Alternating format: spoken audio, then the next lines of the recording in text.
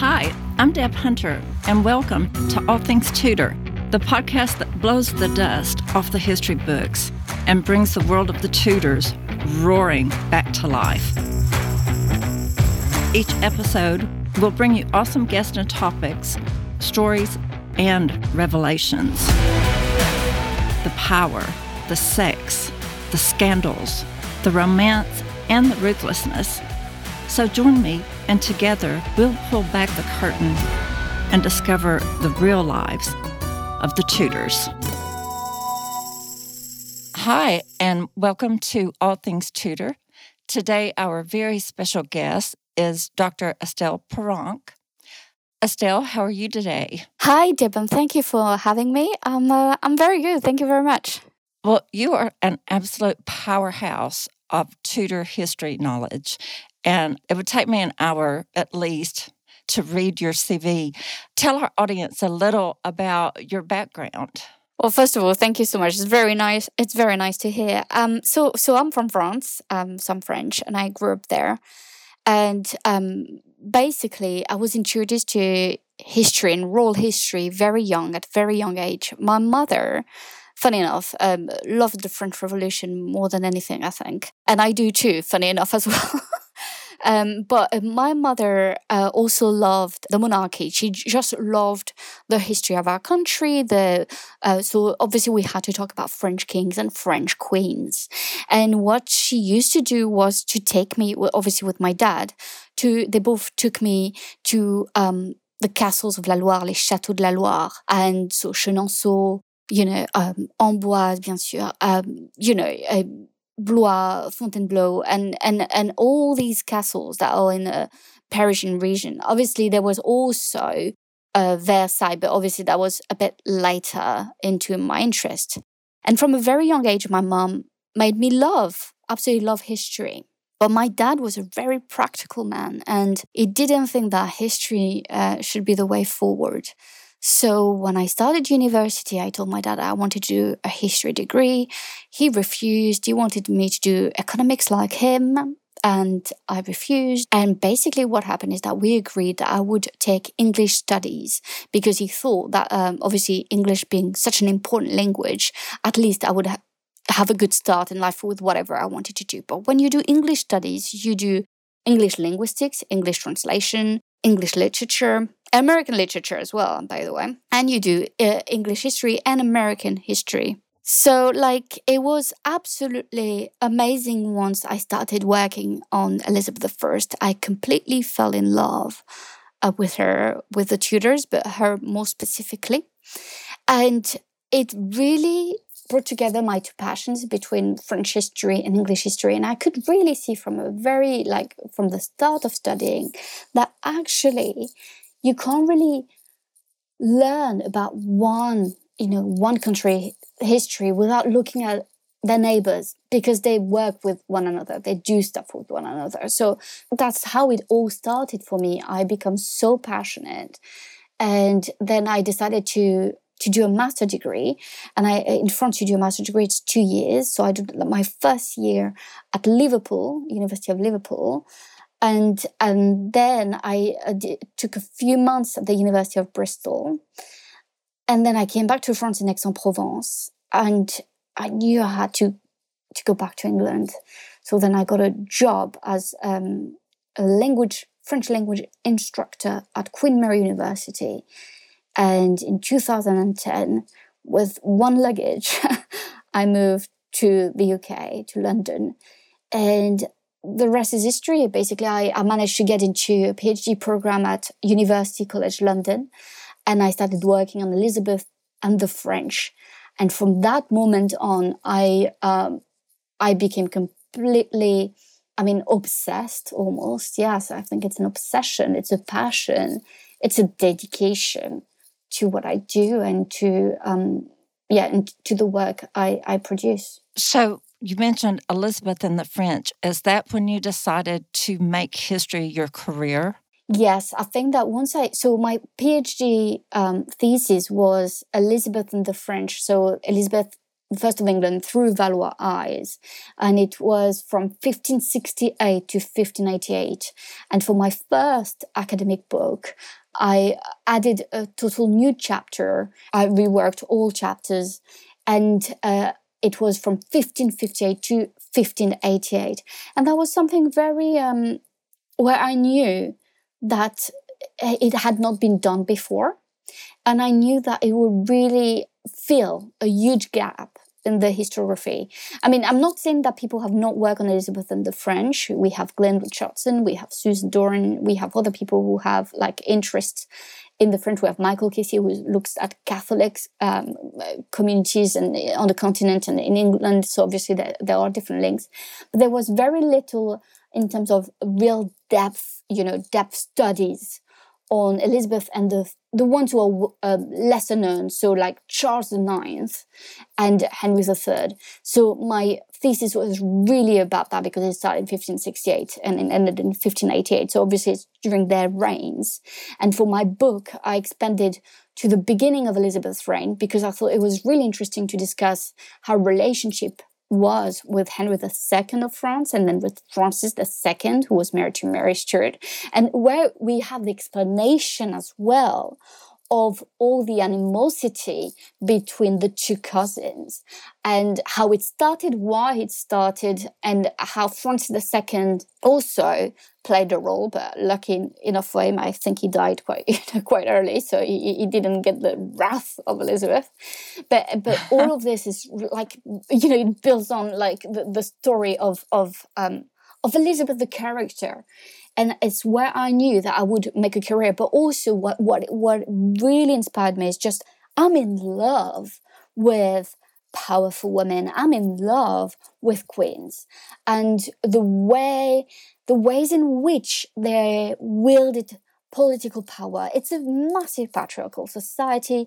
It's very difficult to actually wield political power efficiently. And obviously that's why then I moved on to, in my research to other queens. So I've worked on the French queens, I've worked on Charles IX's widow, on Henry III's widow. I've worked on all of them because I was so interested in their times as queens consort, but also at the times when they're no longer queens. Well, for Louise, she's Queen Dowager, but for Elizabeth of Austria, she left and went back to Austria. And I think it's very interesting that we kind of like overlook them. I've always also been in love with another French queen, well, half French, half Italian, Catherine de Medici. And I didn't realize why I loved her so much until I really studied her and her sons. That when I looked at their letters, when I looked at their personal letters to each other, when I looked at most of her letters and how intelligent she was. And she reminded me of Elizabeth in so many ways. And that's obviously why, then I decided to write my forthcoming book, Blood, Fire and Gold, because Elizabeth and Catherine share so much. They have so much in common. I mean, one is declared a bastard at 3 years old. The other one is an orphan at 19 days old. So obviously, they were never meant to be queens. And yet, they were the most powerful queens in the second half of the 16th century. And that in itself is absolutely remarkable. It truly is. And you hit on something very important. That part of the Tudor era, really in Western Europe, was the age of queens, wasn't it? It totally was. It's so interesting. Like when you look at the 16th century in Europe, you have obviously Isabel of Castile, who's massively powerful. She's the mother of Catherine of Aragon that we all love. I mean, how can you not love her? I think that's what I love as well about Henry VIII, 6 wives, is that, we all have, I mean, people can have their favorites, but I think sometimes it's very hard to have just one because they're all very remarkable in their own ways. You have Catherine of Aragon, who's like a powerhouse. She really is. She's royal blood. You don't mess with Catherine of Aragon. Well, obviously he did, and I think that's why so many people are like heartbroken about it, because the story is quite it's quite tragic for a royal princess, and it's very rare that a royal princess is treated that way. But she's intelligent. She's far from being stupid. And also, we can really assume that those two, Henry VIII and Catherine, shared a great love.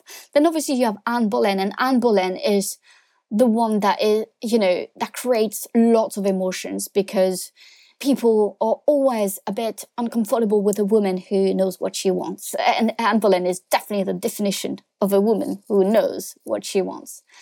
And she's not afraid of saying it. And I love that. She's a real, she's her own free woman, and impossible to tame. Obviously, she had her childhood and education in France.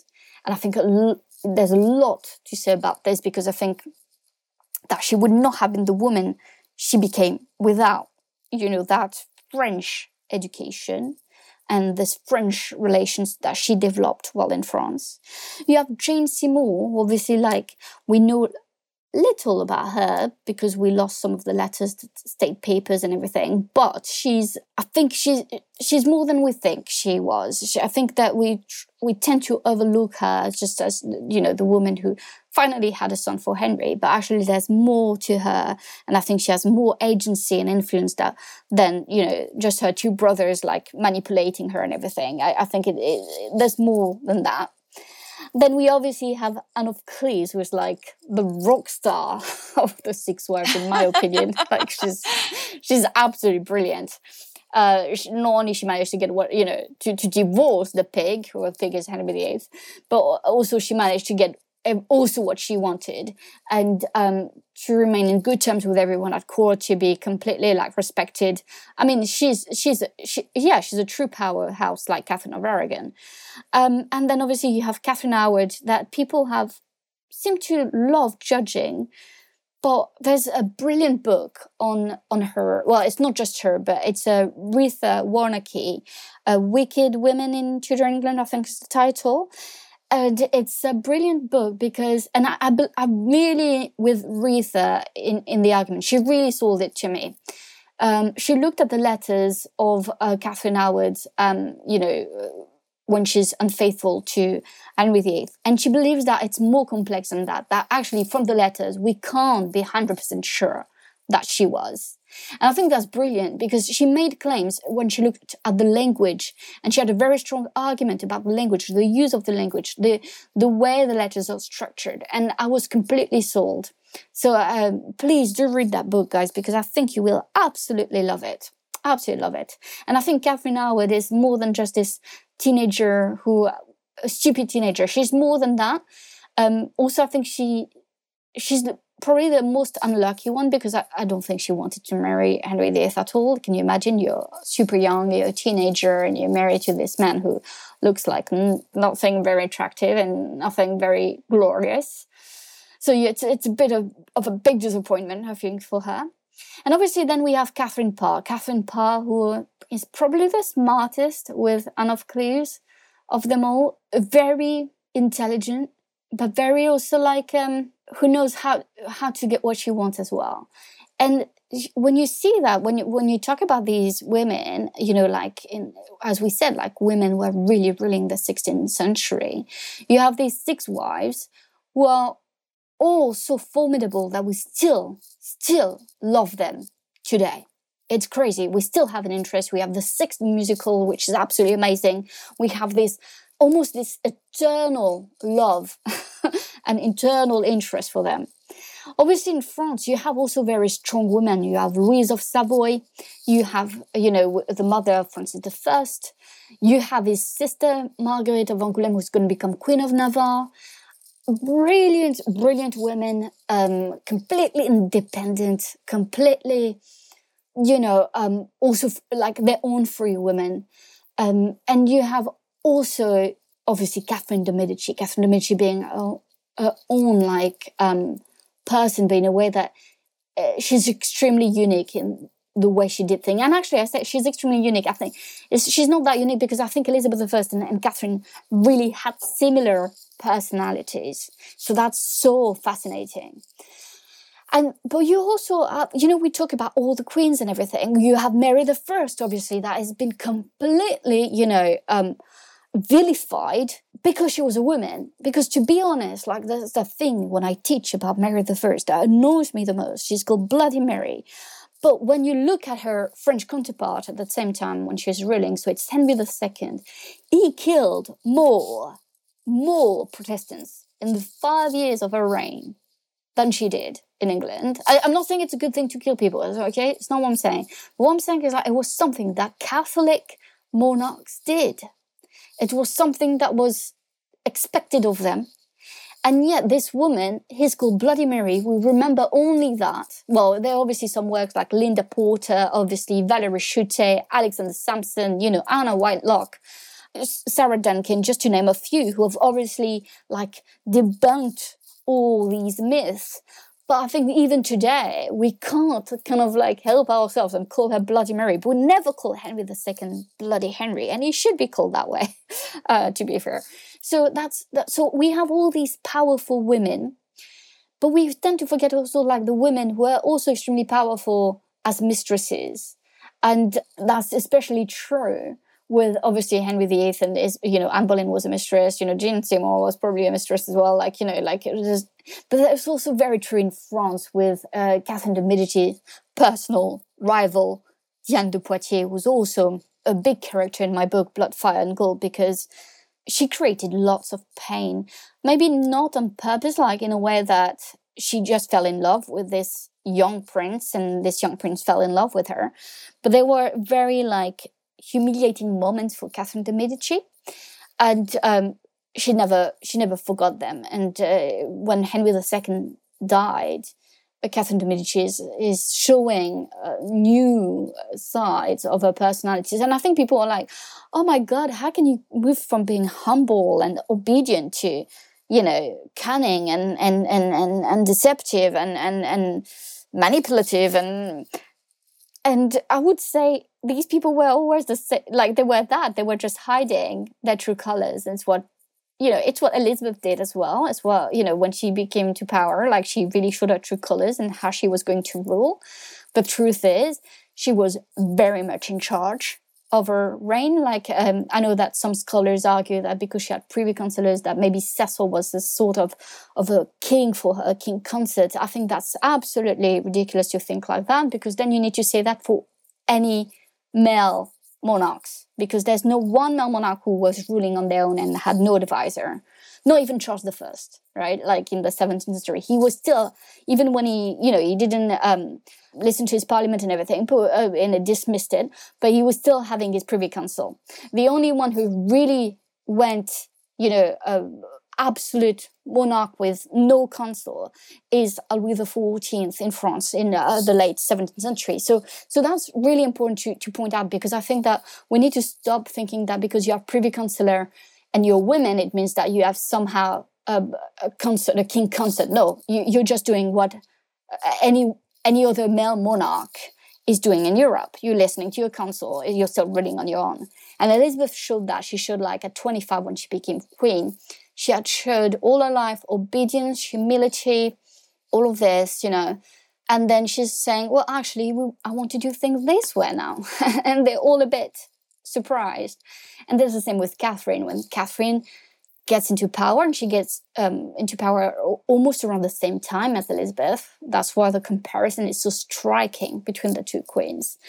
And for Catherine, it's more it takes a bit longer, but once she's in power, about 1560, she's 1561, because it's the end of 1560, she's really also showing, well, she's still very diplomatic, but at the same time, sometimes she lost her temper. Both queens actually lost their temper.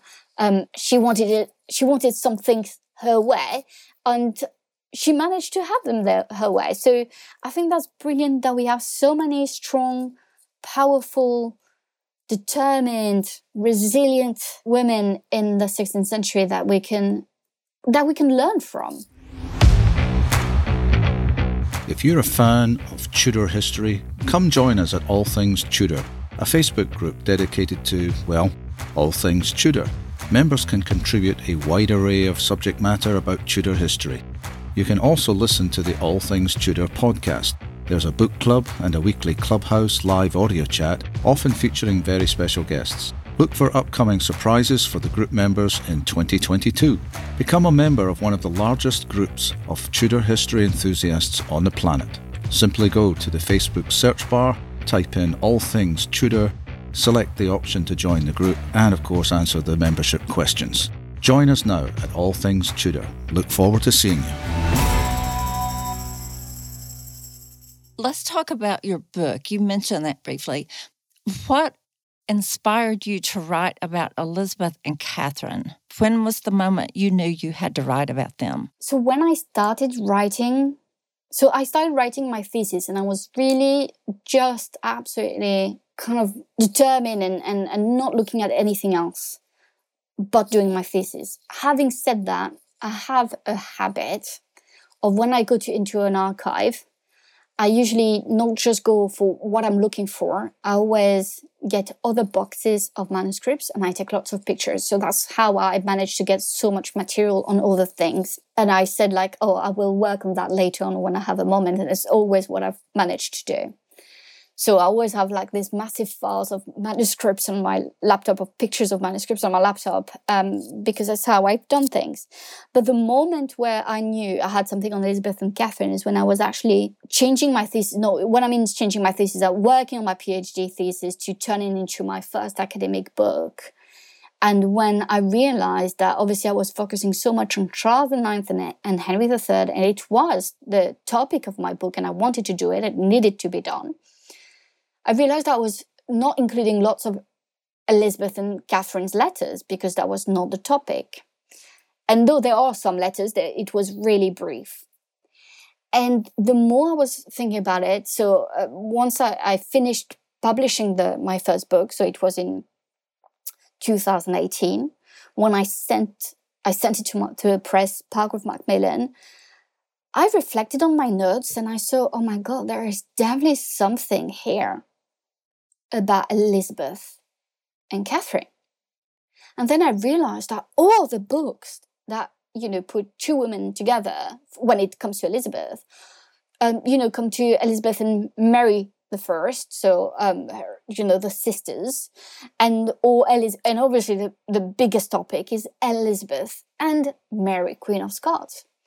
And I realized, my God, no one has ever said anything on Elizabeth and Catherine of Medici, but they exchanged dozens of letters, within 30 years.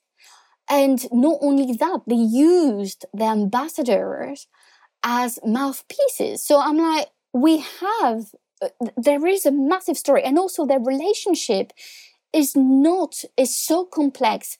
It doesn't start well. Then we have a moment of peace, and we have where we have lots of respect that is, building on that you can see in their letters and what they're going to instruct the ambassadors. And then we have a massive fallout. And I was, oh my God, there's something to write here. This could be a brilliant book. So I wrote a book proposal that was absolutely dreadful.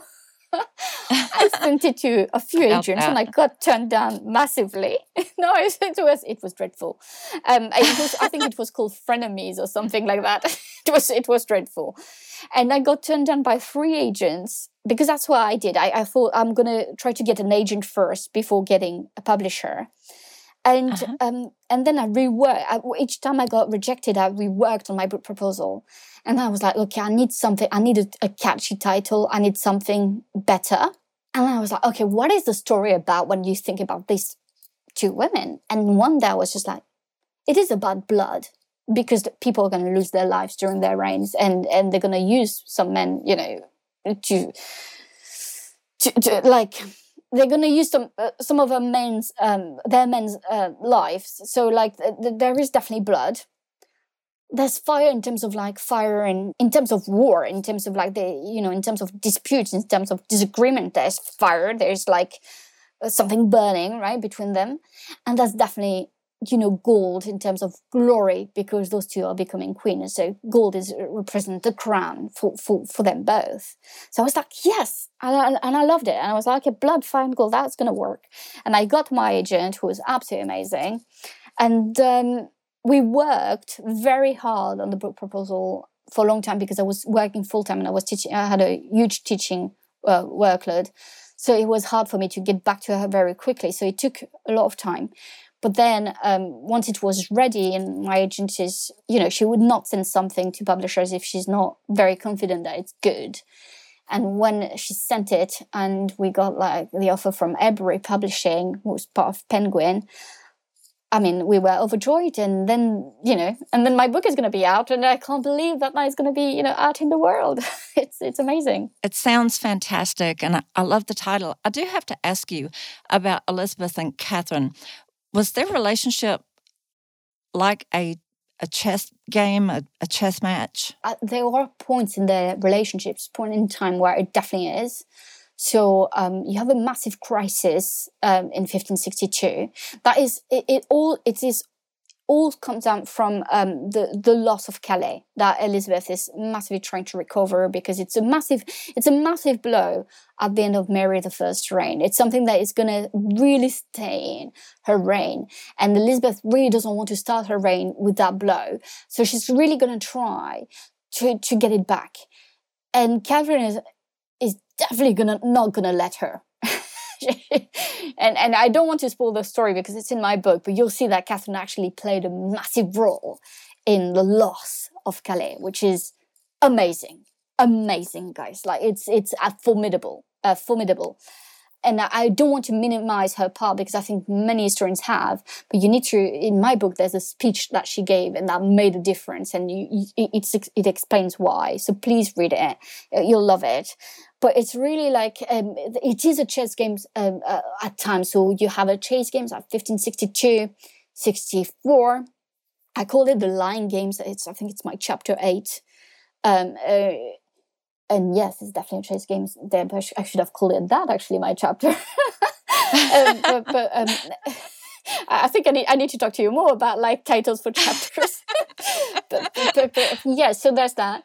And then we move on to another bigger chess game, which is when Catherine is basically the one pursuing Elizabeth's hand. She wants an alliance with England. For Catherine, it's absolutely, it makes no sense that Elizabeth doesn't want to marry. And she's going to tell her that so many times. She's like, I don't understand you, and that's what I love about these two women. And listen to me carefully. Like, it's very important what I'm going to say.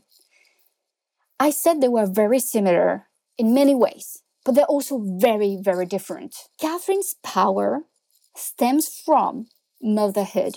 She is nothing without her sons and her daughters. She sees them as equals because she sees, for her daughters means that she can create dynastic alliances. She can, it's what she did with Elizabeth of Valois when she sent her to Spain to be, the wife of Philip II. And it's what she's going to do with, Claude. And it's what she's going to do with Margaret of Valois when she's going to try to marry, when she married her to Henry of Navarre, who is going to become King of France later. So, but her sons are everything to her. And she has 4 sons that are going to reach adulthood. Obviously, Francis II briefly, but still, he becomes king of France. And obviously, he marries Mary, Queen of Scots, which is a big alliance again. And for her, she's like, there's this throne, next door with this woman on it, single, and have all these sons. Why is she not picking one, like they're all beautiful, and she's going to pursue Elizabeth, and she actually is the one pursuing Elizabeth. The story is a bit more complicated when you come with Francis, who was Duke of Alençon and then Duke of Anjou. The story gets a bit more complicated because then it's also him pursuing Elizabeth. But I can assure you, Charles IX and Henry III almost wanted nothing to do with those negotiations, and that's also why they fell through. To be fair to Charles, I think Charles would have done what, if Elizabeth had said yes, he would have obviously accepted it. For Henry, I think it would have been a harder pill to swallow, because actually Elizabeth was more interested in Henry because she found him more attractive, which he was. But Henry really didn't want to marry a Protestant queen, and he called her a public whore, which is obviously awful. But that which is so funny, because then they became almost friends at the end of his life. So it's quite funny how people, change their minds about each other, because they realize that it's not about religion, it's about political factions in Europe, and they have to realize who are their true allies and who are their true enemies. Do you see what I mean? Like, it's absolutely brilliant. You talked about something that I'm curious about, how they were both orphaned early. How do you believe that affected each of the queens? I think it affected their personalities massively. I mean, I'm not a psychologist, and I don't want to make too many anachronisms, but I think that we would be stupid to completely overlook the trauma that it can create to lose your mother at 3 years old, even if you say, oh, but you don't remember her, whatever. Like, I think you can't. I think we tend to forget that there's subconscious as well, and that there's some stuff you do remember. You can't access them, but they're part of you. And I think the same with Catherine. I think obviously Catherine, if she was 19 days old, like her mother died really quickly, and then her father right after. So, like, obviously I'm not saying she has memories of her parents. It's not what I'm saying at all. But I'm saying that it would explain for both of them their survival instinct and how strong their survival instinct were, and how when they were in a situation of danger, in terms of because they both were. I mean, Catherine was struggling. My book is not really about Catherine's, childhood, right? So if you want books on that, I'm happy to recommend them, especially like thinking of Leonie Frieda, for example, a brilliant paragraph on Catherine. So you have more in depth. Same with Elizabeth, you have Alison Plowden, for example, like very in depth as well. And you can look at their childhood and how it's going to impact them. However, which is very clear for me, is that Catherine is brought up by relatives and different ones. She's at times in danger herself. She's used also as a pawn, as a political pawn, and you can't deny that. She's sent to France at 13 years old. And she was very happy about it, but to a teenager so a future husband, who completely ignored her. So that was not a very nice. I imagine that's not a very nice feeling. I think she fell in love with him quite quickly, and he absolutely didn't. And then you have Elizabeth I, obviously, who experienced some trauma herself. Trauma that is not just, being a bastard at 3 years old and losing her mum, but also, later on in her life. The relationship with Thomas Seymour is highly problematic, to say the least. I know that there are some people who want to recover Thomas Seymour's reputation. I think it's going to be quite difficult unless I've missed some sources, and I'm happy to be corrected. And that's why we all do what we do, is like we write books and we do research to share what we found, and we can discuss things. So I'm happy to have my mind, to be changed, but right now it's not because of the evidence we have. He created lots of danger for Elizabeth, and now I think he was a predator and not necessarily a good man, if I'm honest with you. And then obviously during her sister's reign, Mary treated Elizabeth, I think, personally quite well, but she was advised not to. And she also feared for her own life, what it meant for her. She was, I think the two sisters were against one another. And I think that created also some survival instinct. So I think that's what they have. And it's why they're so humble and obedient. When you look at the sources prior to their reigns for Catherine and Elizabeth, you will always find that they are very humble, very obedient, almost trying not to be there. Like trying to be there without being there, to be like just part of the court. But actually there's a chapter that's, I think, chapter 3 or chapter 2, I can't remember now, but in the shadow of their courts, right? They are in the shadow of their courts. They're not playing a huge part. Well, they're playing their parts, but what we expect from them, and that's it. And then they obviously rose to power. Fantastic stories, absolutely. So when you were writing this book, were there one or two things you discovered that blew your mind about these powerful women? Yes, a few things. I remember reading the dispatches from ambassadors, and the way that they would describe one or the other was absolutely fantastic. I think that I like when ambassadors are giving you enough materials as a historian for you to recreate a scene. I'm saying that carefully. In my book, there's an author's note where I explain that I've recreated scenes. It's a narrative history. It reads like fiction, but it's not. It's all based on primary evidence and manuscripts. And what I love is, like, with these ambassadors, is recreating, a dinner party at Catherine's castle, for example. I had lots of fun when the way she shut down the demands of the English ambassador Throckmorton, and the way she did it, and the way he had to report it to Elizabeth. And you can, in the letter, you can see and you can feel the frustration. And I enjoyed that very much. I think I was also surprised at the respect they had for each other. Another thing that I was really surprised about, and it's a bit sad. I was really sad, actually, when I finished writing my book, because I end my book with Catherine's death, and then you have an epilogue. And obviously, when Catherine dies, Elizabeth and Catherine hadn't really spoke to or exchanged letters for a long time.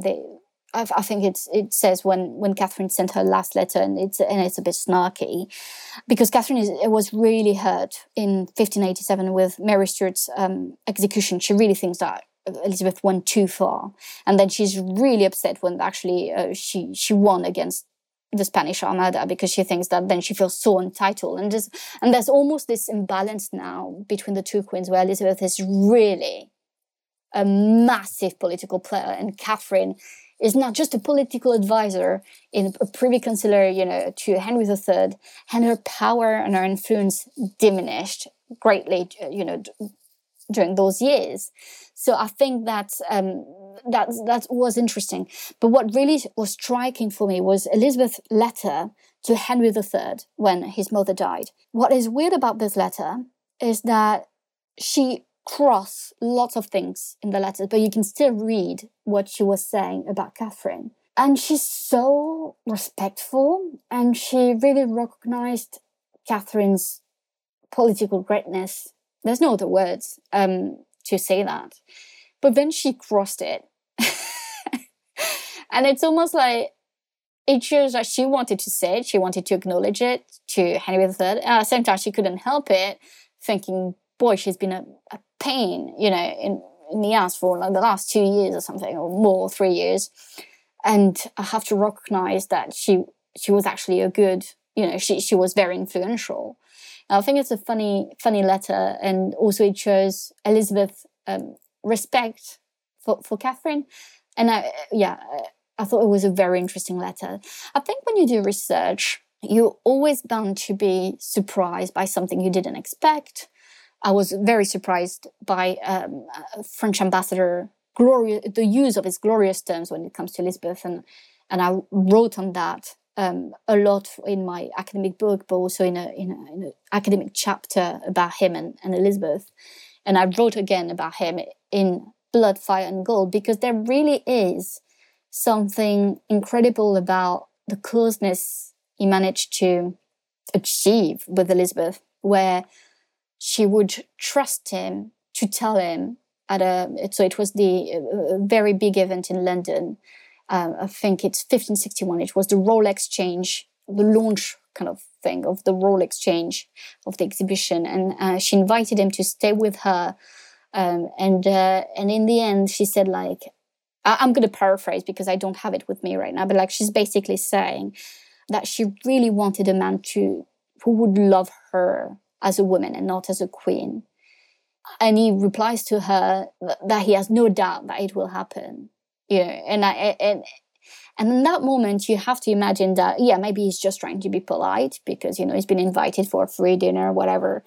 But at the same time, you can also imagine that maybe did he have a crush or something? I just don't know, like, who would say, oh yeah, I have no doubt it will happen. He could just have been polite and say, oh, Your Majesty, you will make, I'm sure you will find the right man or something. I don't know. Like, I just felt like he was very keen on the way he was trying to reassure her.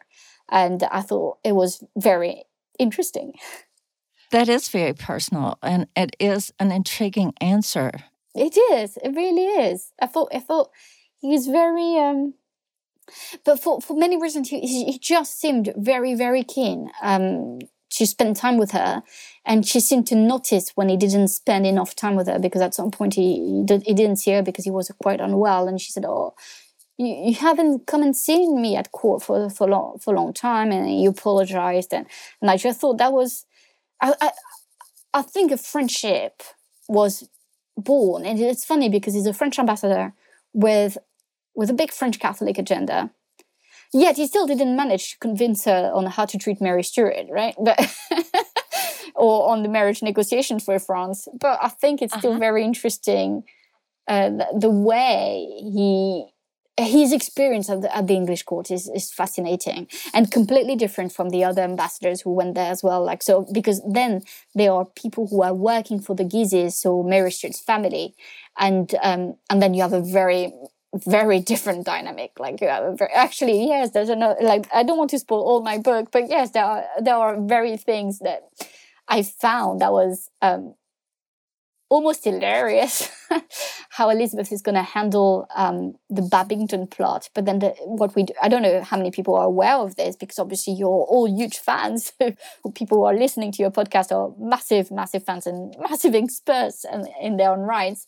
But there's actually what's going to really trigger Elizabeth is in January 1587. There's a discussion that is almost like another plot because of the French ambassador, Guillaume de Lopépine, and his secretary, Détrappe, they both work, and they're both like Guisards, so it means like they're part of the Guise faction in France.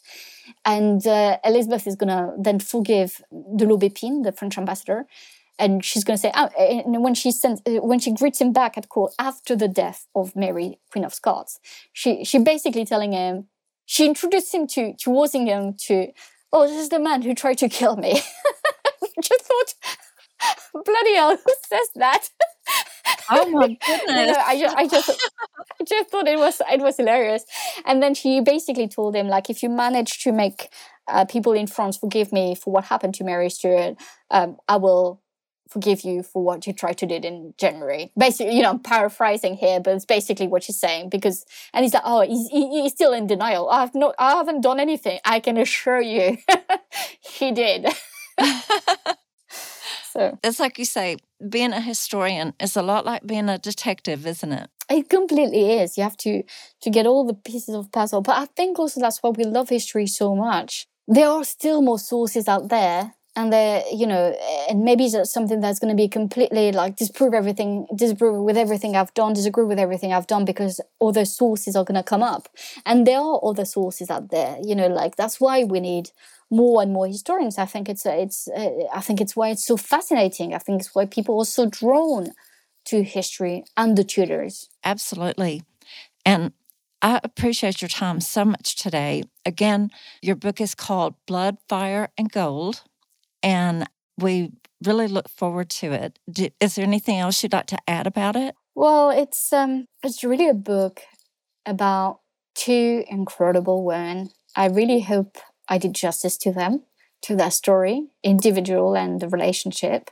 And I truly, truly hope that you will love it, because I really put my heart and soul and try by recreating those scenes.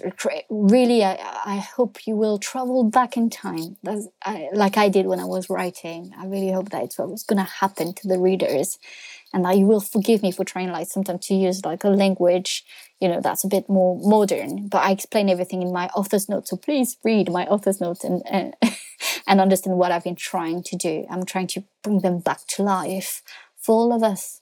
Well, thank you very, very much for your time today. And please come back to All Things Tudor anytime you want. I will. Thank you so much for having me. It was so much fun.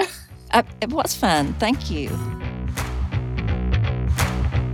You've been listening to All Things Tudor. My thanks go to listeners, my husband, and my team. If you like what you hear, leave a review, follow wherever you get your podcast, and share with your friends to help others find the show. Join the All Things Tudor Facebook community to connect with tens of thousands of Tudor history lovers. You can also connect with me across social media at TheDebATL. Thanks for listening, and we'll catch y'all later.